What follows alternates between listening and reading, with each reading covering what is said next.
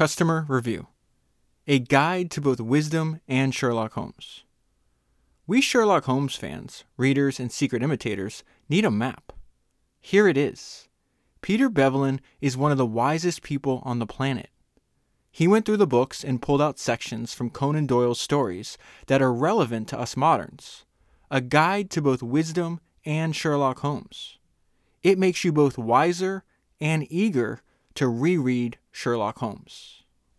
That was a review from Amazon, and it's also the way I discovered the book that I'm going to talk to you about today, which is A Few Lessons for Investors and Managers from Warren Buffett, and it was written and put together by Peter Bevelin. And that review was written by Nassim Taleb.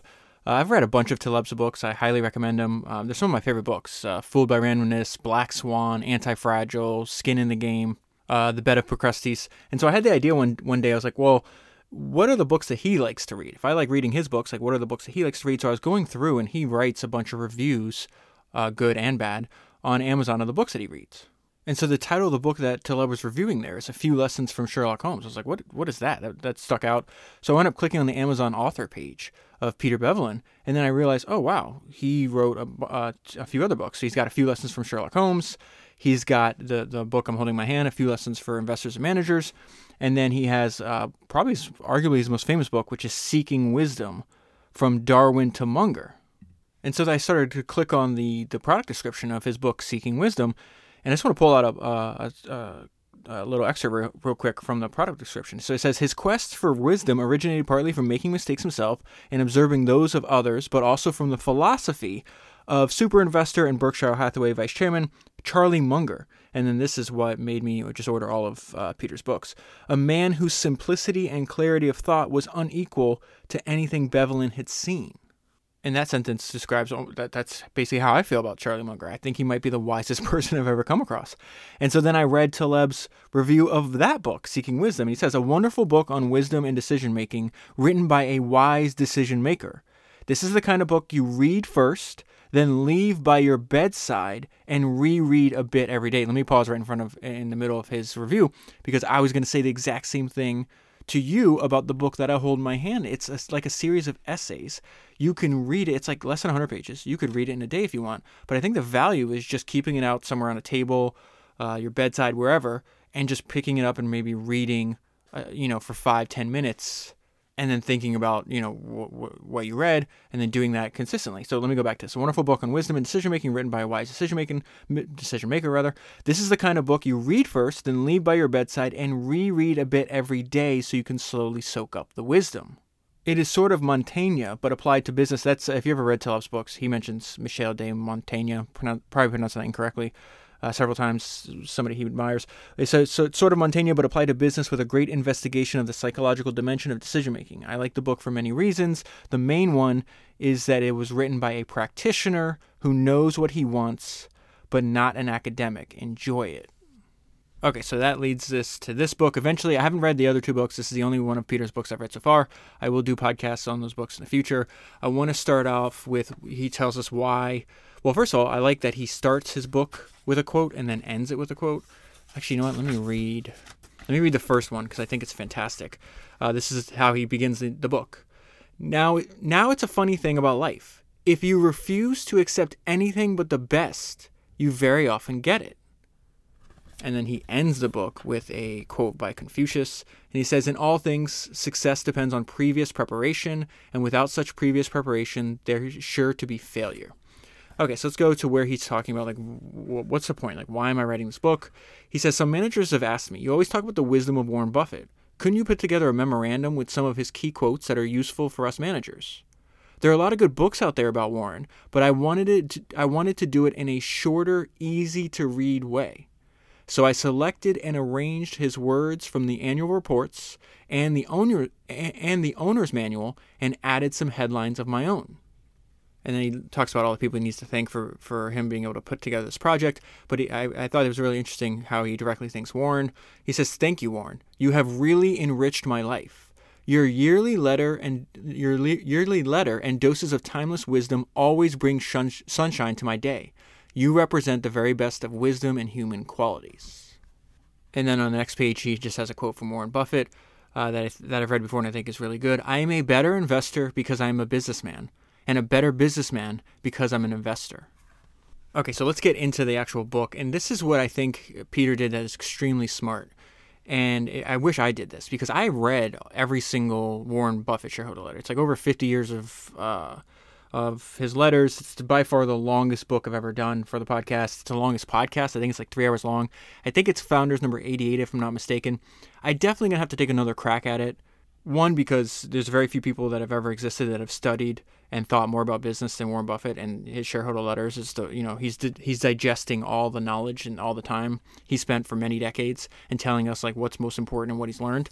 But I made the mistake because when I recorded that podcast, I sat down and tried to do it in one shot. So I went through all my notes and highlights from something that's the size of a textbook.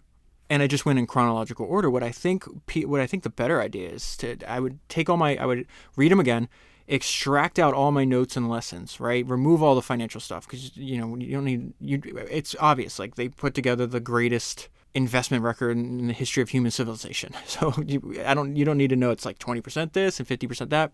But really, I think the most valuable part is just taking out the lessons and rewriting and writing them and organizing them. And so what Peter did here is he organizes. Most of what he's quoting from is the shareholder letters, right? And so what he did here is he organized it by topic. And then as he'll put in highlights at the end of like a paragraph, what year it came from. So right now, the section I'm in, he's got one paragraph that comes from 1996, another one that comes from 2007, another one that comes from 1983, another one comes from 2007. And so organizing it by topic, I think actually makes it easier for what Warren's trying to teach us, like to sink into our brain. I think once I read this, like, damn, that's a way better idea than what I did. So I'll hopefully rectify that mistake in the future. Let's go into what he's talking about. So really, he's like, what a really great business is. The best definition of a moat that I've ever heard. Profit attracts competition. Steve Jobs on Disney doesn't want you to know how lucrative. I'm reading my notes that I'm leaving for myself, obviously, before I get into the highlights. And then I'd rather wrestle grizzlies. And so in this section, let me back up real quick. In this section, they're going to talk about what's like they're defining what's a really great business, what's a good business, and what's a gruesome business. So it starts out, the best businesses are by far for owners, continue to be those that have high returns on capital and that require little incremental investment to grow. So they're going to start out with the really great business. And so what Peter does here is he adds highlights and like summaries in bold of what he thinks that like trying to like distill down what Warren's trying to teach us, right? So this is Peter's summary, the really great business. And he just lists some of these characteristics. High returns, a sustainable competitive advantage, and obstacles that make it tough for new companies to enter. So they're making a lot of money. That the ability to make money is sustained over a long period of time.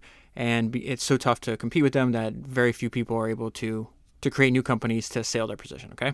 So now we get to Warren. A truly great business must have an enduring moat that protects excellent returns on invested capital.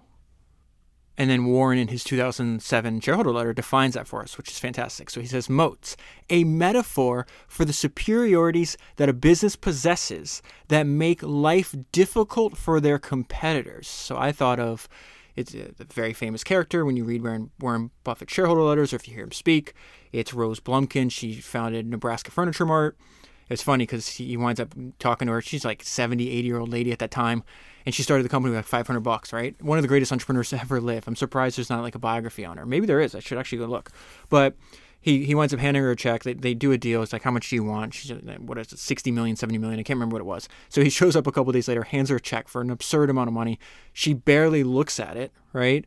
Folds the check, put it in her pocket, and then she says something to him like, Mr. Buffett or Warren, we're going to put our competitors through a meat grinder. And so he always references in his talks and writing, he's like, listen, I'd rather wrestle grizzly. Like, she's so good that you'd rather wrestle grizzlies than compete with her. So that's what, that when he talks about moat, that's why I jotted down that note to myself. So he says, the dynamics of capitalism guarantee that competitors will repeatedly assault any business that is earning higher returns. And so this is why I think something that becomes very obvious when you study the history of entrepreneurship and you read these biographies, and the maxim I always use is bad boys move in silence. The people that make money shut up about it. And this is for the very reason. The dynamics of capitalism guarantee, and they shut up about it to the degree that they can. If it's a private business, obviously they'll shut up about it. We just saw this when I did that recent 3-part series on Jeff Bezos. I think it wasn't until the Amazon Unbound, so it was part 3 of that 3-part series, the book that just came out by Brad Stone, where they finally had to reveal. In that book, they talk about they didn't want anybody to know how big AWS was. They would try to bury the revenue and profit, and eventually they had to pull it out. And they said, we didn't want our competitors to have this number. We didn't want them to know how lucrative that business was. So when I'm reading this little paragraph, right, that reminded me of something I read a long time ago. I would say the best biography of Steve Jobs is Becoming Steve Jobs, right? The one written by Isaacson's great too. But this one I really, really enjoyed, and I think that's like Founders number 18 somewhere. It's way back there. You can find it in the archive. When he was in that book, it tells the story of the founding of Pixar and just how difficult it was. And Steve Jobs intently studied Disney for years and years and years. He studied Disney. He had in his mind, there was going to be an eventual. I think he knew for a long period of time that eventually Pixar, like there was only one home. Like it was going to be such a valuable property. And it goes in that book goes into more detail about his strategy, which was genius. And the deal that Steve did with Bob Steve winds up being the largest single shareholder in Disney. It was really quite amazing. But anyways, he said something in that book that I thought was very interesting. And he talks about how much money Disney was making in animation and that they're not going to tell you how lucrative it was. So let me just read that. I should have just read this to you instead of rambling. So it says, this is Steve talking. You can't go to the library and find a book titled The Business Model for Animation, Steve explained.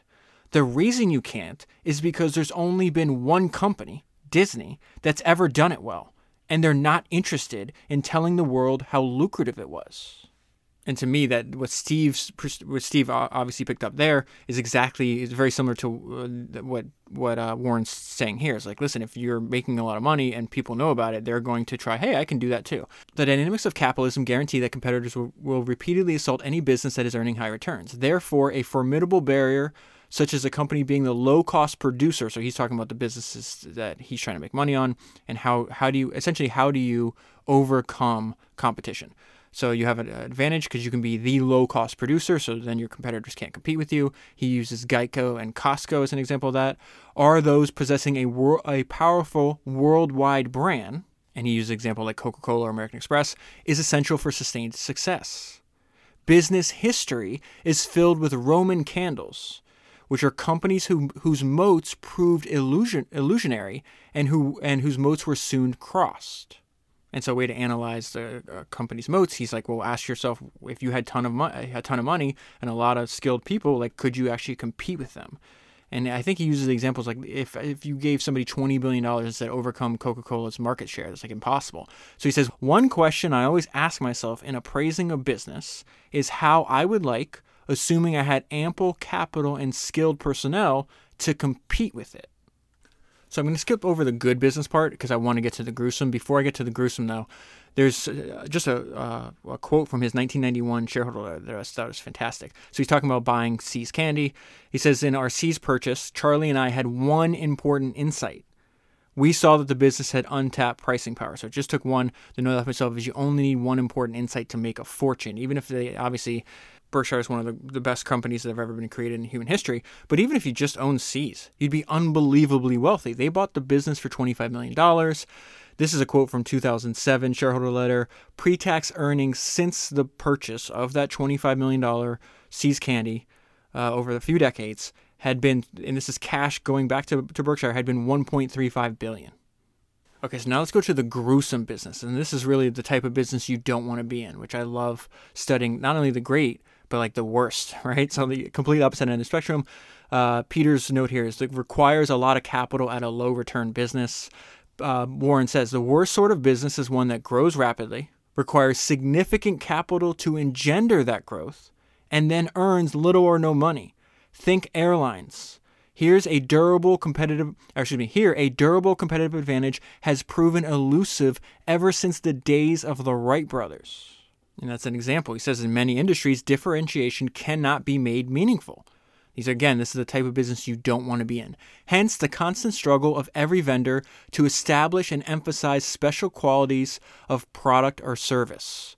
So he talks about, you can't really do that in airlines. He's going to compare and contrast where you can and cannot do that. This works with candy bars. So here's an example of C's, right? Customers buy the brand name. They don't come in asking for a 2-ounce candy bar.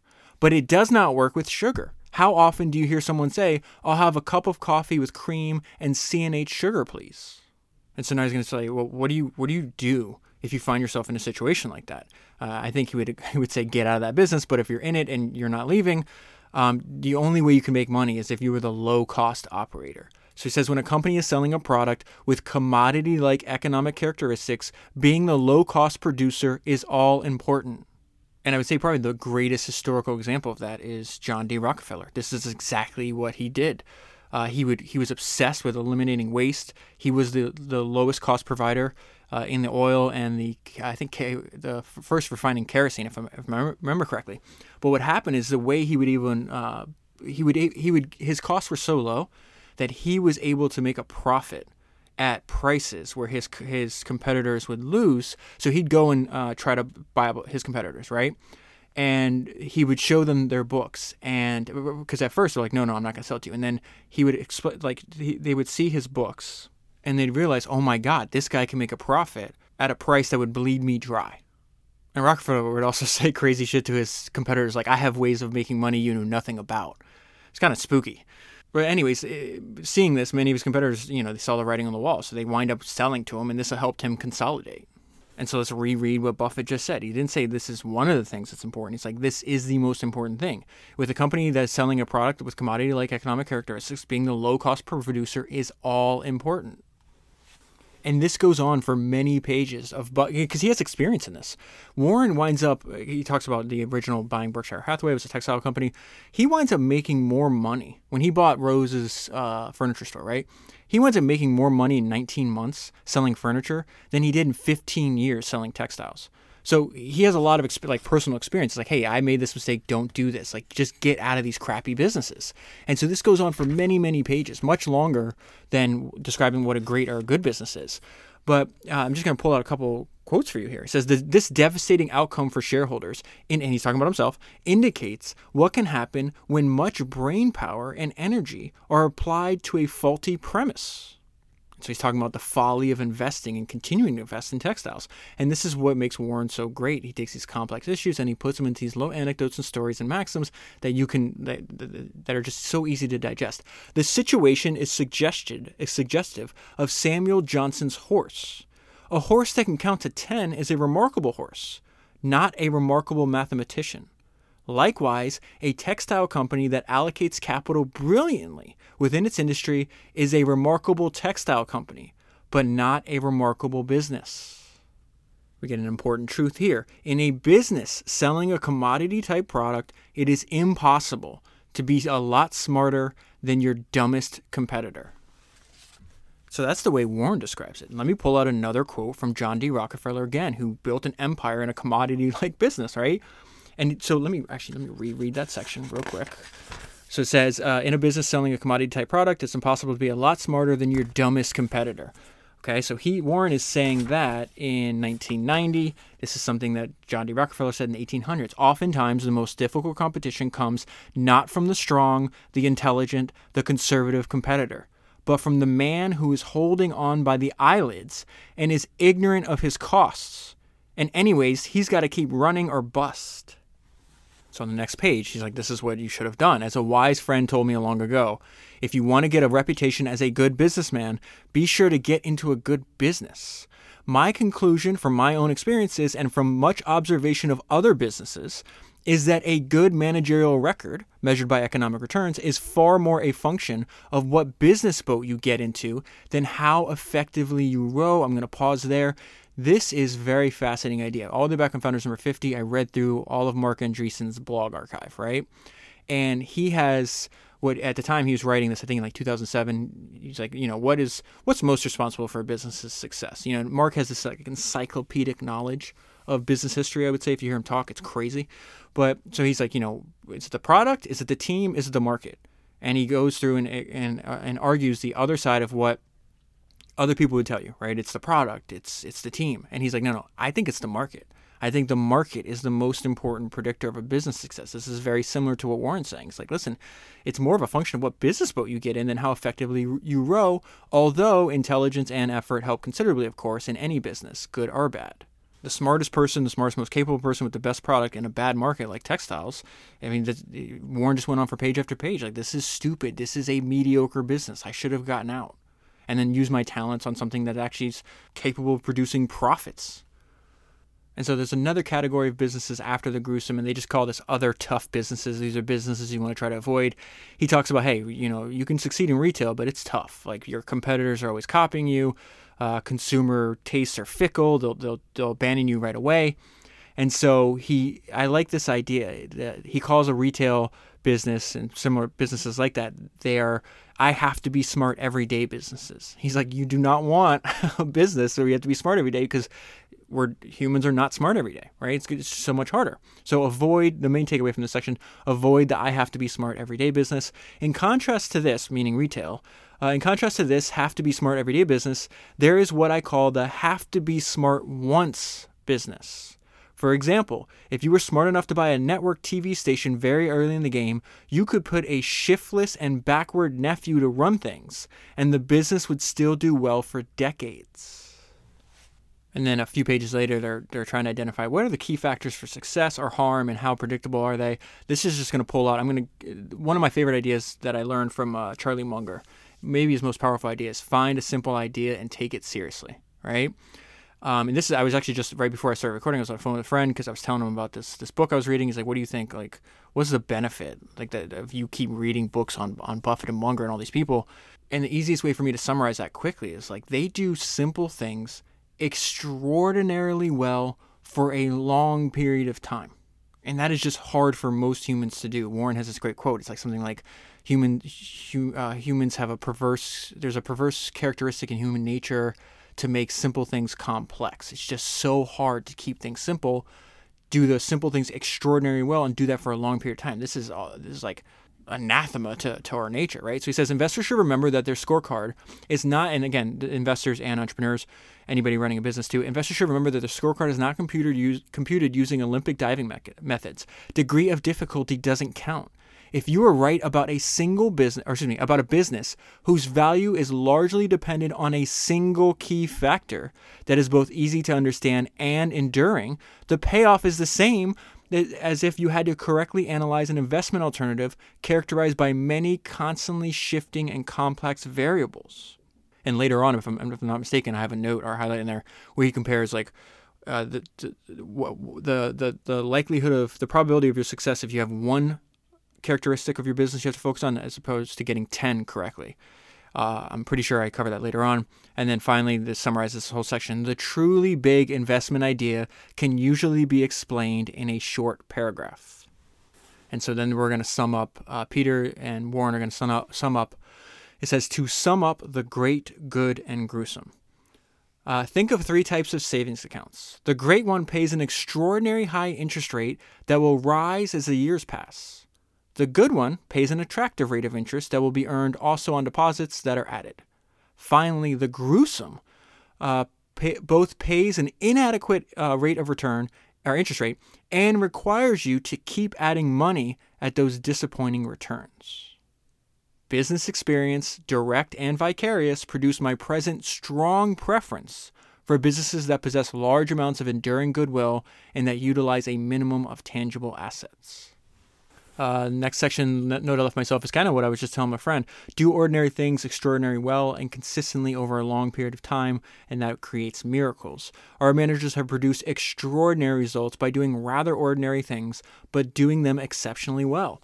Our managers protect their franchises, they control their costs, they search for new products and markets that build on their existing strengths, and they don't get diverted.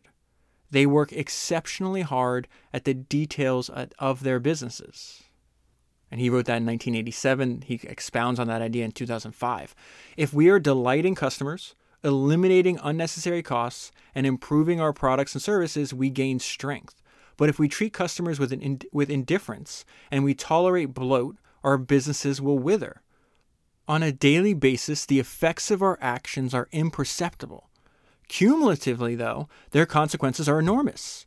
when our long-term competitive position improves as a result of these almost unnoticeable actions, we describe this phenomenon as widening the moat.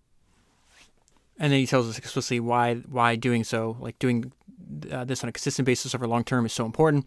And doing that is essential if we are to have the kind of businesses we want a decade or two from now. We always, of course, hope to earn more money in the short term. But when short term and long term conflict, widening the moat must, he italicized that, must take precedent. You must do that. But when short term and long term conflict, widening the moat must take precedence. This reminds me of something I heard Peter Thiel say. He wrote it in his book too, in 0 to 1. But I've heard him say, it's like, listen, it's very counterintuitive. Almost all of the business's profits are 10 to 20 years into the future. So in 0 to 1, he says, listen, the overwhelming importance of future profits is counterintuitive, even in Silicon Valley. For a company to be valuable, it must grow and endure. But many entrepreneurs focus on short-term growth. They have an excuse. Growth is easy to measure, but durability isn't. And so he gives the example of like PayPal. He had done, he's like, listen, by the time the business has been, at this point that he's writing, or excuse me, what he's writing about he's writing about the time in history when PayPal had only been around for 27 months. He found that 75% of the company's present value would come from profits that would be generated 10 years later. And so that was actually hard for me to like get my head around for such a long time. It's like, what do you mean almost all business profits are 10 to 20 years in the future? But you see this when like people post, it's like, oh, the first year, let's say a company like Salesforce, they did like, I'm making these numbers up by the way, they did $5 million a year in their revenue the first year. Now they make $5 million, every 8 hours or something like that. And I've seen posts and calculations done like that, for Amazon, Apple, all that kind of stuff. So that's where you really try to wrap your head around. It's like what might seem like a big number today can be comparatively much smaller in the future for a business that has been widening a moat for 10, 15, 20 years. Now we're going to get into really the people part of the business. If you read Warren and Charlie, they talk about, Charlie says over and over again, like most people are rat poison. He's very much like an elitist point of view. He's like, you got to stay away from the scumbags, and there's plenty of scumbags, especially in business. So he says, we do not wish to join the managers who lack admirable qualities. We do not wish to join with them. No matter how attractive the prospects of their business, he summarizes this here. We've never succeeded in making a good deal with a bad person. And they talk about like what do they use to determine like the quality of a person? What don't they use, rather? Charlie and I are not big fans of resumes. Instead, we focus on brains, passion, and integrity. So don't rely on resumes if you need to find undiscovered talent, which new companies have to do, right? Because if the talent was discovered, you'd have a much wealthier company just overpay for that talent that you can't do. That's exactly what Nolan Bushnell did in the early days of Atari by hiring a 19-year-old Steve Jobs. More recently, a couple of podcasts ago, Jeremy Fry. That's what he did. He was able to hire a young, smart James Dyson. Listen to what they're asking for. Brains, passion, and integrity. That's a description of James Dyson, right? One reason they're not big on resumes or what degree you have, and really just focusing on passion, brains, and integrity. It says our experience with newly minted MBAs had not been that great. Their academic records always look terrific, and the candidates always know just what to say, but too often they are short on personal commitment. I underline that twice, and I'll tell you why in a minute. Too often they are short on personal commitment to the company and general business savvy. It is difficult to teach a new dog old tricks. So short on personal commitment is the opposite of puts forth maximum effort. One of the things I'm most proud of about my daughter when she gets her report card is the teachers for years. They have put this on that puts forth maximum effort. I don't even care what the grade is that she gets, but the fact, and she gets straight A's because she's like really into school and really well behaved, basically the opposite I was when I was a child. But I'm just so proud when I read puts forth maximum effort. That is fantastic. Now, if somebody says that about you, that's a hell of a compliment, right? But that is so devastating. Like, it's a devastating insult for somebody that has professional pride that if someone would say that you're short on personal commitment. Oh, that's gross.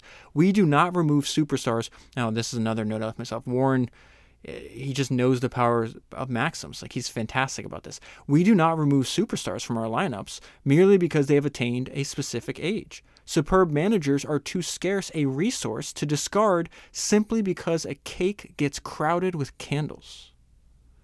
So now he gets into a little bit about corporate governance, like who's on the board, who you're hiring to run the company. Essentially, like who do you have around you? Who are the people you have around you? And he's nicer about it than other people have been. Isambard Kingdom Brunel, we saw, could be ruthless. Steve Jobs could be ruthless. Jeff Bezos is ruthless about this, but they just edit, constantly editing the actual people that they have around them. And Warren says it in a nicer way here, but he says, listen, this means that directors must get rid of a manager who is mediocre, no matter how likable he is. He's talking about the directors he chooses. In selecting a new director, we were guided by our long-standing criteria, which are that board members have to be owner-oriented, business savvy, interested, and truly independent. And then he says the rarest of these qualities is business savvy. Many people, and that's a great thing about reading Warren's notes, shareholder letters, and why it's, I think, a valuable use of time, is because not only is he telling you the good ideas that he's come across, a lot of it is watching like really terrible behavior, which he says is like abundant in corporate America, and then doing the opposite, right? So he says, and this is a pretty crazy thing, the rarest of these qualities is business savvy. These are people that have already made it onto boards, right? Many people who are smart, articulate, and admired have no real understanding of business. And so he talks about like when they're trying to select new people on the board, new people to run the company. It's like, you guys are focused on the wrong thing. Over the years, I've been queried many times about potential directors and have yet to hear anyone, he italicized that word, anyone ask, does this person think like an intelligent owner? And so one way to figure out, like, are you choosing the right personnel, is he has this idea. It's like, what is this? Ask yourself, what is the specialized activity that I'm in? And then obviously, the next note I left myself, not obviously because I haven't said it yet, next note I left myself was eat your own cooking. So let's start with this idea, like, what is the specialized activity you're in? At Berkshire, we are in the specialized activity of running a business well. And therefore, we seek business judgment. So put that at the top of your list. He's talking about, what education does this person have? What age are they? Are they a man? Are they a woman? He's like, no. Are they an intelligent owner or not? Do they have business judgment or not? What are you people talking about? Most of our directors have a major portion of their net worth invested in the company. We eat our own cooking. We want the behavior of our directors to be driven by the effect their decisions will have on their family's net worth. And so this is what I mean when you study Warren and Charlie. They have a sophisticated, advanced understanding of human nature. And part of that, in my interpretation, is the fact that if you expose, whether they expose me, you, any number of humans that live now, will live in the future, have lived in the past, to similar stimuli, we act in remarkably similar ways depending on that stimuli. So this idea, why you need to have a lot of money in here because your decisions will be better if your family benefits from your decision or can be harmed by your decision. You have to eat your own cooking. We want the behavior of our directors to be driven by their effects their decision will have on their family's net worth. Moving on to management now. Hire well, manage little is the maxim here. At Berkshire, managers can focus on running their businesses. They are not subjected to meetings at headquarters, nor financing worries, nor Wall Street harassment. Our trust is in people rather than process. A hire well, manage little code suits both them and me. And this might be my favorite thing in this entire book because it's simple and so powerful. It's a great way to think about how to run your business. So he says, there's three things here, okay? Just run your business as if, 1, you own 100% of it. 2, it is the only asset in the world that you and your family have or will ever have. And 3, you can't sell it for at least a century. Imagine if that was like the rubric in which you make business decisions through, right? Just run your business as if 1, you own 100% of it. 2, it's the only asset you in the world that you or your family have or will ever have. And 3, you can't sell it for at least a century. And then on the bottom of this page, we get a dictum from Charlie Munger. At Berkshire, we believe in Charlie's dictum. Just tell me the bad news. The good news will take care of itself. Here's a quick one for you. When setting compensation, think, I get what I reward for. This is another note I left myself. Warren understands human nature, which is repeating. Make sure incentives are tied to the same variables that determine value for owners and tied to the result of the area that the manager is responsible for and can impact. When we use incentives, they are always tied to the operating results for which a given CEO has authority. We issue no lottery tickets that carry payoffs unrelated to business performance. So he uses the business that he bought, Scott Felter, a bunch as an example in the book. And the guy running the business, Scott Felter, is this guy named Ralph Shea. So it says we compensate Ralph based on the results of his business rather than those of Berkshire. What could make more sense since he's responsible for one operation but not the other? A cash bonus or a stock option tied to the fortunes of Berkshire would provide totally capricious rewards to Ralph. He could, for example, be hitting home runs at Scott Felter while Charlie and I rang up mistakes at Berkshire, thereby negating his efforts many times over. Conversely, why should option profits or bonuses be heaped upon Ralph if good things are occurring in other parts of Berkshire, but Scott Felter is lagging? And why are they doing this? Because they know if the compensation's out of whack, it's going to generate irrational decisions made by that person because they're optimizing for their own incentives over that of the business, right? So he says arrangements that pay off in capricious ways, unrelated to a manager's personal accomplishments, may well be welcomed by certain managers who, after all, refuses a free lottery ticket. But such arrangements are wasteful to the company and cause the manager to lose focus on what should be his real areas of concern.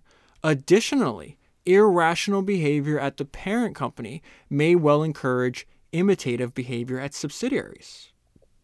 And then he's saying the rewards that you're setting, your compensation, should be large. Why are you capping them? In setting compensation, we like to hold out the promise of large carrots, but make sure their delivery is tied directly to results in the area that a manager controls. We do not put a cap on bonuses. Okay, so now we go into more of like their unique operating philosophy. We keep it simple. We don't. This is note I left myself on this page. We keep it simple. We don't have strategic master plans. We like to steer the boat every day. Singleton, which I'll tell you more about in a minute. It's Henry Singleton, that is. And it's rare for people to consider opportunity costs, but you should. And our approach is haphazard. So let's see what all those notes mean.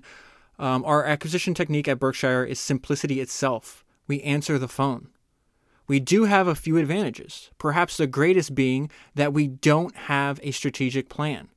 Thus, we feel, now why wouldn't you do that? We feel no need to proceed in an ordained direction, which would be a course leading almost invariably to silly purchase prices, but can instead simply decide what makes sense for our owners. So let me pause there.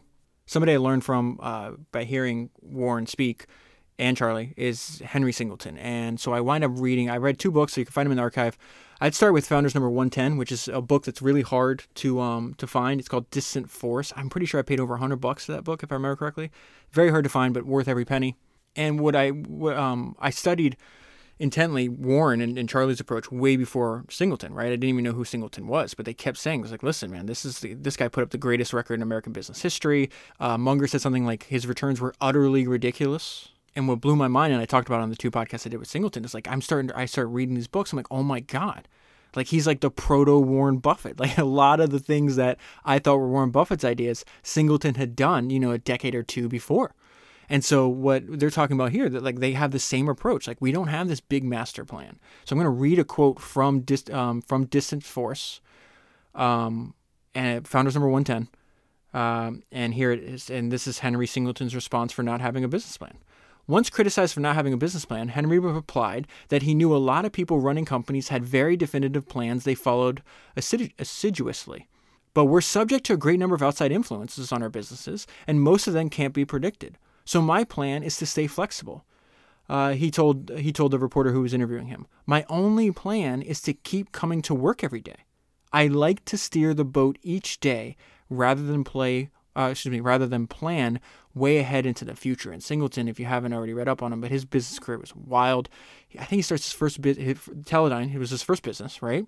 He starts it at 44, if I remember correctly. And if you had invested $1, I think his career lasted maybe 15 years, something like that. I forgot the exact, maybe 20 years. But anyways, for every $1 you put in, you would have got back nearly $200. I think maybe $180. So his returns were quite ridiculous. So let's go back to what Warren is saying here. This is the summary from Peter. What is the best use of my cash? So he's asking these questions, right? Think about this before you invest in anything, whether your time, money, whatever. Do I want to invest my cash into this business at the price today, or is there something else I would rather do with my cash? Now, this is Warren writing here.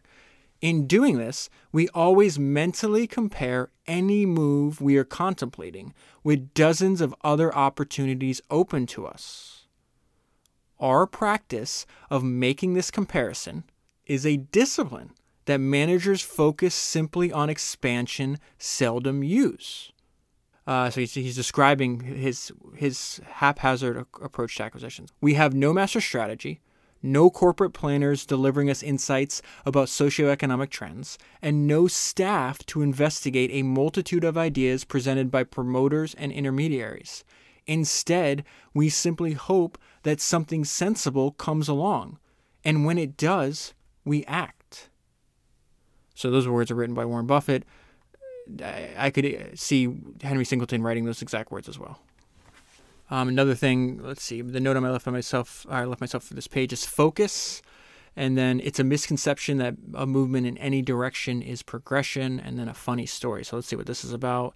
Leaders, business or otherwise, seldom are deficient in animal spirits and often relish increased activity and challenge, even if that increased activity and challenge isn't actually beneficial for what they're trying to do. In many of these acquisitions, managerial intellect wilted in competition with managerial adrenaline.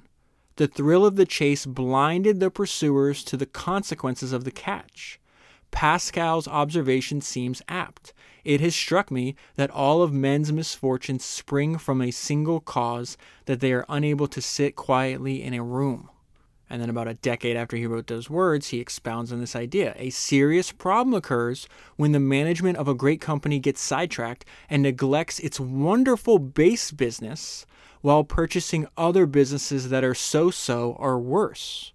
Loss of focus is what worries Charlie and me the most. And now this is a funny story and a great example of that. I can't resist repeating a tale told me last year by a corporate executive. The business he grew up in was a fine one, with a long-time record of leadership in its industry. Its main product, however, was distressingly glamourless. So several decades ago, the company hired a management consultant who naturally advised diversification and then into the then current fad. Before long, the company acquired a number of businesses, each after the consulting firm had gone through a long and expensive acquisition study. And the outcome?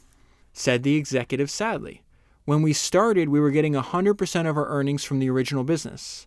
After 10 years, we were getting 150% from our original business.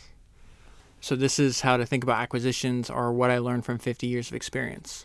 And so he's saying, before you buy something, especially if you're giving your company stock, understand the true value of what you're giving up. I've been in dozens of board meetings in which acquisitions have been deliberated, often with the directors being instructed by high-priced investment bankers. The bankers give the board a detailed assessment of the value of the company being purchased, with emphasis on why it is worth far more than its market price. In more than 50 years of board memberships, however, never have I heard the investment bankers or the management discuss the true value of what is being given. He's saying all they're focused on is like what they're trying to buy, but what is the value of what you're giving away? Managers and directors might sharpen their thinking by asking themselves if they would sell 100% of their business on the same basis they are being asked to sell a part of it. That's a really interesting idea, right? And if it isn't smart to sell all on such a basis, they should ask themselves why it's smart to sell a portion. Okay, so now this section, remember, I think it's like 15, what is this? Yeah, 15 different essays. This is on management issues. And the note I left myself is, this part is so good, just read it all. Okay, Charlie and I know that the right players will make almost any team manager look good. We subscribe to the philosophy of Ogilvy and Mather's founding genius, David Ogilvy. If each of us this is a quote from Ogilvy, obviously. If each of us hires people who are smaller than we are, we shall become a company of dwarfs. But if each of us hires people who are bigger than we are, we shall become a company of giants. Protect the reputation. The priority is that all of us continue to zealously guard Berkshire's reputation. We can't be perfect, but we can try to be. And as I've said in these memos for more than 25 years, we can afford to lose money, even a lot of money, but we cannot afford to lose reputation, even a shred of reputation. And then he gets into the management and its effect on cost efficiency. At some companies, corporate expenses run 10% or more of operating earnings. This tithing, that's such a great description of it. The tithing that operations thus make to headquarters not only hurts earnings, but more importantly, it slashes capital values. Charlie and I, and this is why he's bringing this up, Charlie and I have observed no correlation between high corporate costs and good corporate performance. In fact, we see the simpler, low-cost operation as more likely to operate effectively than its bureaucratic brethren. Our experience has been that managers of an already high-cost operation is uncommonly resourceful in finding new ways to add to overhead, while the manager of a tightly run operation usually continues to find additional methods to curtail cost, even when his costs are already well below that of his competitors. So a tiger doesn't change his stripes, I think is the maxim there, right? Size seems to make many organizations slow-thinking, resistant to change, and smug. In Winston Churchill's words, we shape our buildings, and afterwards, our buildings shape us. That wisdom applies to businesses as well. Bureaucratic procedures beget more bureaucracy, and imperial corporate palaces induce imperious behavior.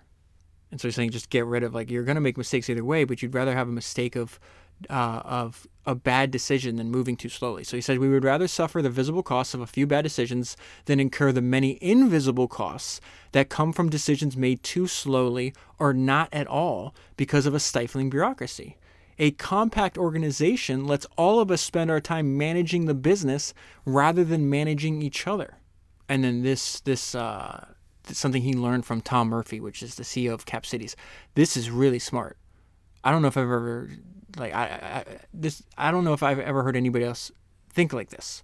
So he's talking about, like, don't be careful, don't overstaff when times are good. When your business is doing well, you're like, oh, we have plenty of money, we're going to hire, because thinking about not just the decision at that time. So let me just read this section to you. 30 years ago, Tom Murphy, who was then CEO of Cap Cities, drove this point home to me with a hypothetical tale about an employee who asked his boss for permission to hire an assistant. The employee assumed that adding $20,000 to the annual payroll would be inconsequential, but his boss told him the proposal should be evaluated as a $3 million decision, given that the additional person would probably cost at least that amount over his lifetime, factoring in raises, benefits, and other expenses. And unless the company fell on very hard times, the employee added would be unlikely to be dismissed, however marginal his contribution to the business.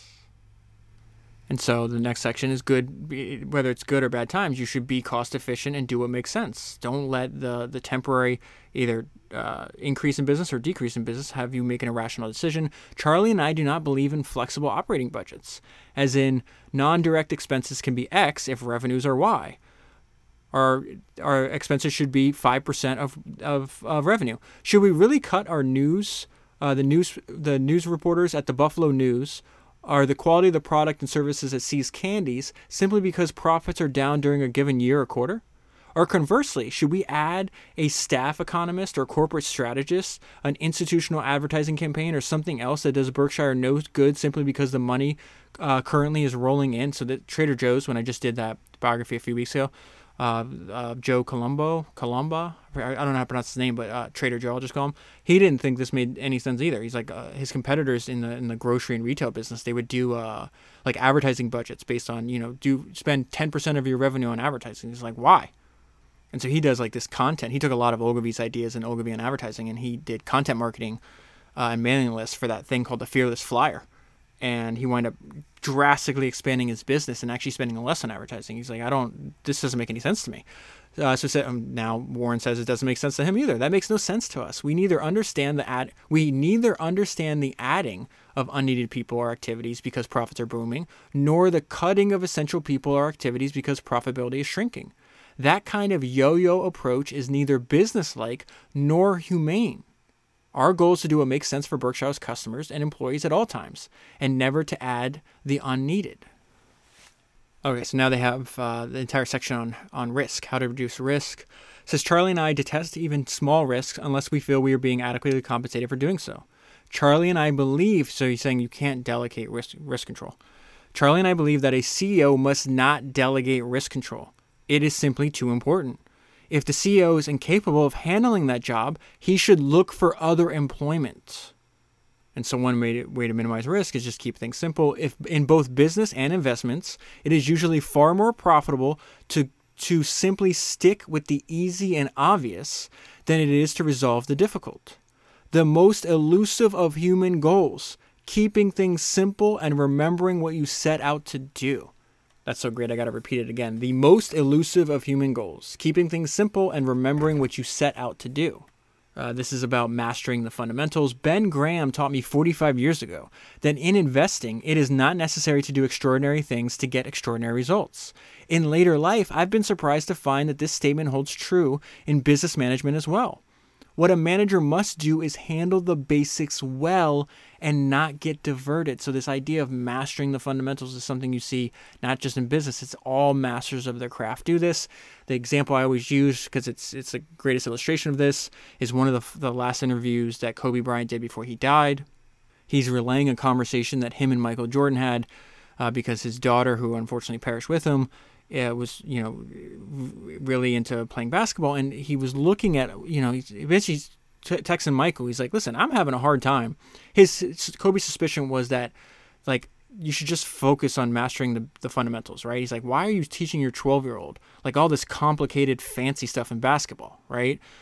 So Kobe took the opposite approach. He's like, I just teach my kids the basics, and then we do it over and over again. That sounds exactly like Warren and Charlie's approach to business, right? I just keep teaching my kids the basics and do it over and over again. So he's bouncing this idea of Michael Jordan in this conversation. He's like, dude, it's like they're having these 12-year-old kids do way too much. Like, I'm having a hard time remembering what I was doing at basketball when I was 12. What were you doing?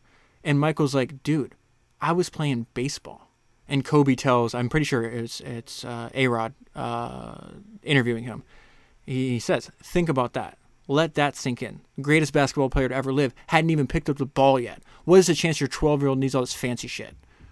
And so we get to the point where he breaks down, like, if you can just have a business with one variable you have to focus on, that your chance of success is a lot higher. So it says, if only one variable is key to a decision and that variable has a 90% chance of going your way, the chance for a successful outcome is obviously 90%.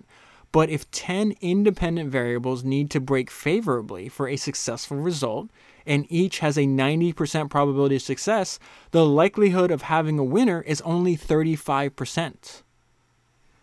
Now we get to something that Charlie Munger says, I think maybe one of his most important ideas: just stop trying to be brilliant. It's next to impossible. Just avoid doing dumb things over a long period of time, and you'll come out way better than most people, right? Peter says it is better to just try to avoid the really dumb things, what can really hurt you, than try to be very smart.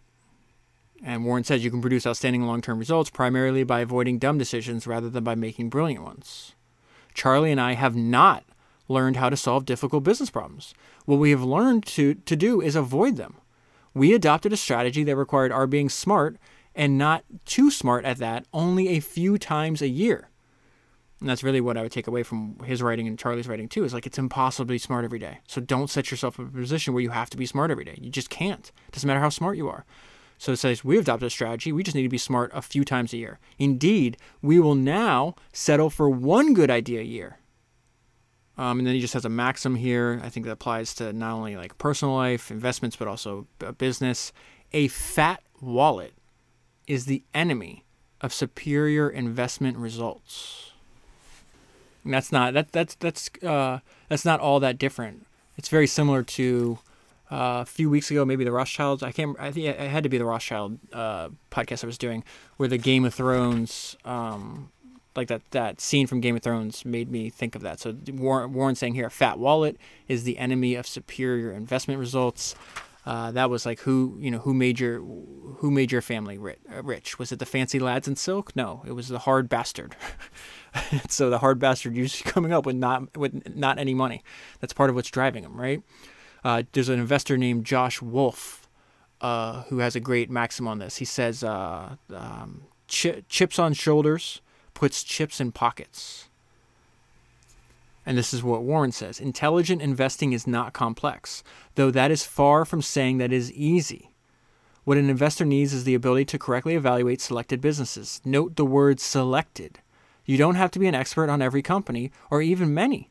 You only have to be able to evaluate companies within your circle of competence. The size of that circle is not very important. Knowing its boundaries, however, is vital. And so that idea, note the word selected. You don't have to be an expert on every company or even many. And in a lot of cases, the greatest fortunes of the world has ever seen, they had to know one business. There's a quote in the second Buffett biography I read, the one by Lowenstein, the one I did most recently, maybe 2 months ago.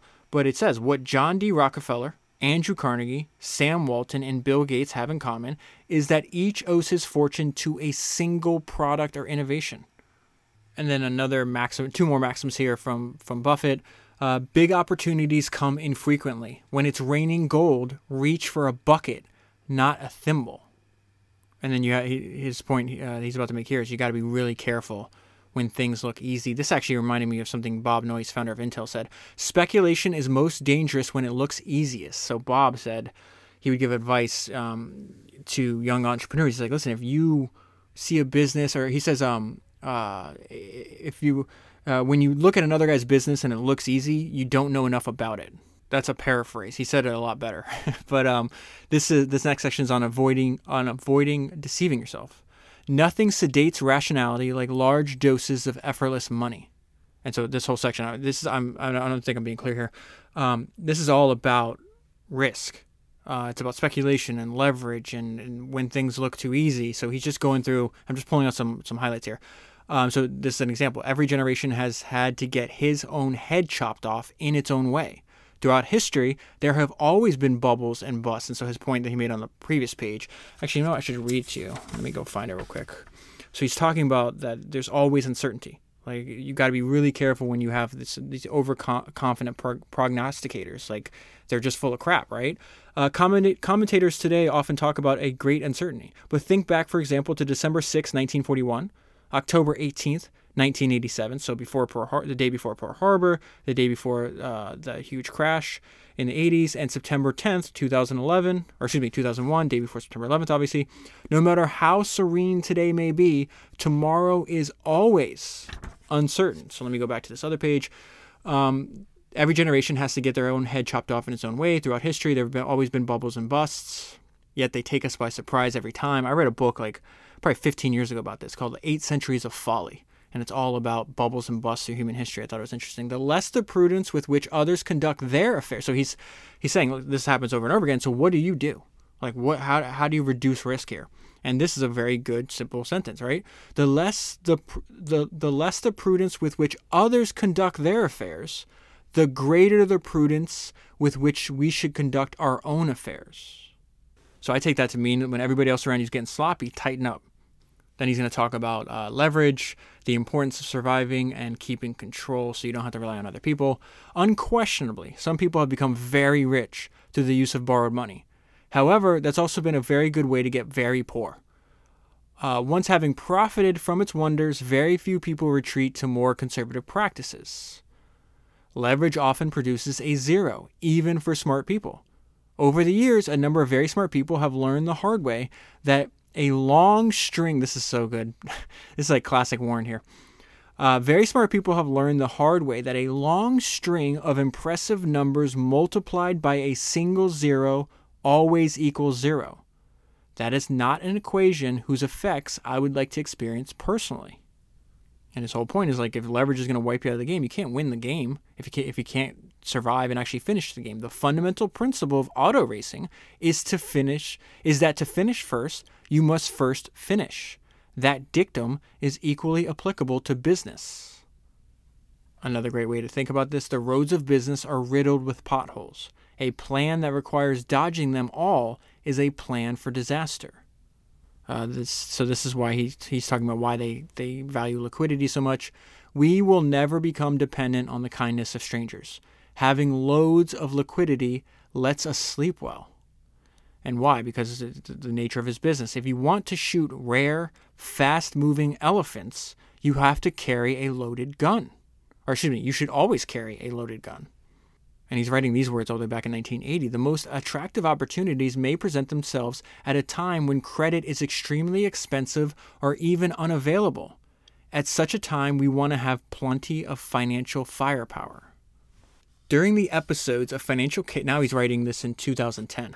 During the episodes of financial chaos that occasionally erupt in our economy, we will be equipped both financially and emotionally to play offense while others scramble for survival. So this is, just jotted down this note on this paragraph. This is kind of a gangster statement from Warren about what he's about to say here. So let me start that over, and you'll see what I mean by that.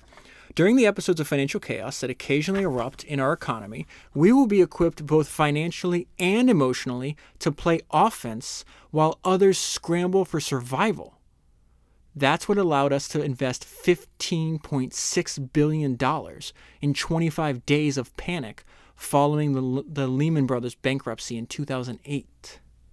And so I went back. I was like, whoa, it's not just saying like you guys are panicking, you're going broke and you're panicking. Meanwhile, I'm sitting on a vast fortress of fortune, right? So I went back and looked, and the numbers I'm about to give you are a couple years out of date, but just in one of those investments was $5 billion of that money into Bank of America. And so the numbers I have are 7 years later. So that's 2017. 9 years later, he invested $5 billion into Bank of America. He winds up making $21 billion, so a profit of $16 billion since the investment was made. Plus, the investment now pays Berkshire more than $400 million per year in dividends when he exercised the warrants in 2017. So again, go back to what he just said. We're equipped to both financially and emotionally to play offense while others scramble for survival. We invested $15.6 billion in 25 days of panic. And so he did that. So he did it in 2008. He's writing about it in 2010. Let's go back to what he said in 1987. If you want to shoot rare, fast-moving elephants, which is what he did for Bank of America and all the other investments he made then, you should always carry a loaded gun, which he did. 1980, he waited 28 years to put this idea into practice. I mean, he obviously put it in practice before then, but on such a large scale. The most attractive opportunities may present themselves at a time when credit is extremely expensive or even unavailable. At such a time, we want to have plenty of financial firepower. He wrote that in 1980. That's wild. See, this is what I meant about why Peter did such a smart move by taking all this, like arranging it instead of by year, he arranged it by topic. Because now all this is on one page for me to reference, and you see the idea formulate and then the application many decades later. That's really cool. We're still in the section on risk. I have a ton of highlights in this section apparently. So this is really on just the dangers that we constantly want to copy everything that's going on around us. So a way to think about this is just ask yourself a question. Are you just copying the behavior around you?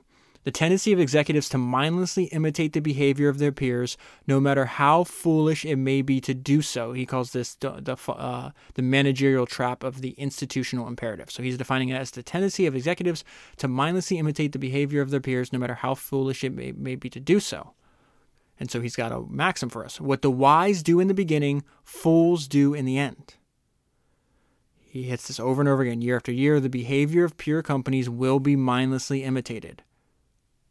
And so one way to get around that is asking, like, why am I doing what I'm doing? Ask why is his like counter to this. I would rather be wrong in a group than, and he's describing the behavior that he sees, this ridiculous behavior. I would rather be wrong in a group than right by myself. We are willing to look foolish as long as we don't feel we acted foolish. And the final section is just about, it's really, really short. It's like 3 pages. It's about, listen, you're going to make mistakes. So what are you going to do? Mistakes are going to be made. What are you going to do? You have to do postmortems on your dumb decisions. Agonizing over errors is a mistake, but acknowledging and analyzing them can be useful. That practice is rare in corporate boardrooms. There, Charlie and I have almost never witnessed a candid postmortem of a failed decision. Triumphs will be trumpeted, but dumb decisions either get no follow-up or are rationalized. So this part reminded me of, another one of this interview that Kobe did before he died. And he talks about, like, win or loss, win or lose, your response should be the same. And that when you lose, you have a lot of valuable information if you go back and actually analyze it, right? So he was like a big promoter of women's basketball. And so he was talking to one of the best women's basketball players in the country, Katie Lou Samuelson. Her team had lost in the finals, and he was having a conversation with her. He's like, have you watched the game? And she's like, no, it's way too painful. He's like, no, you have to. And so this is a quote that he said. He says, you have to do the hard stuff and watch that game and study that game to not make those mistakes over and over again just because you weren't brave enough to face it. You have to deal with it, face it, and then learn from it. And he says, I invited her to my office, and we watched the game together and went through, there's a mismatch. This is what you should have done. And like, you just learn a ton doing that. And so, Kobe's applying that to basketball.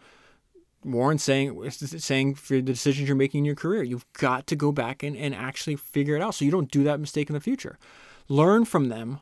Learn from your mistakes, but it's better to try to learn from others' mistakes. The trick is to learn most lessons from the experience of others. And then just 2 more things. Attack growing problems early.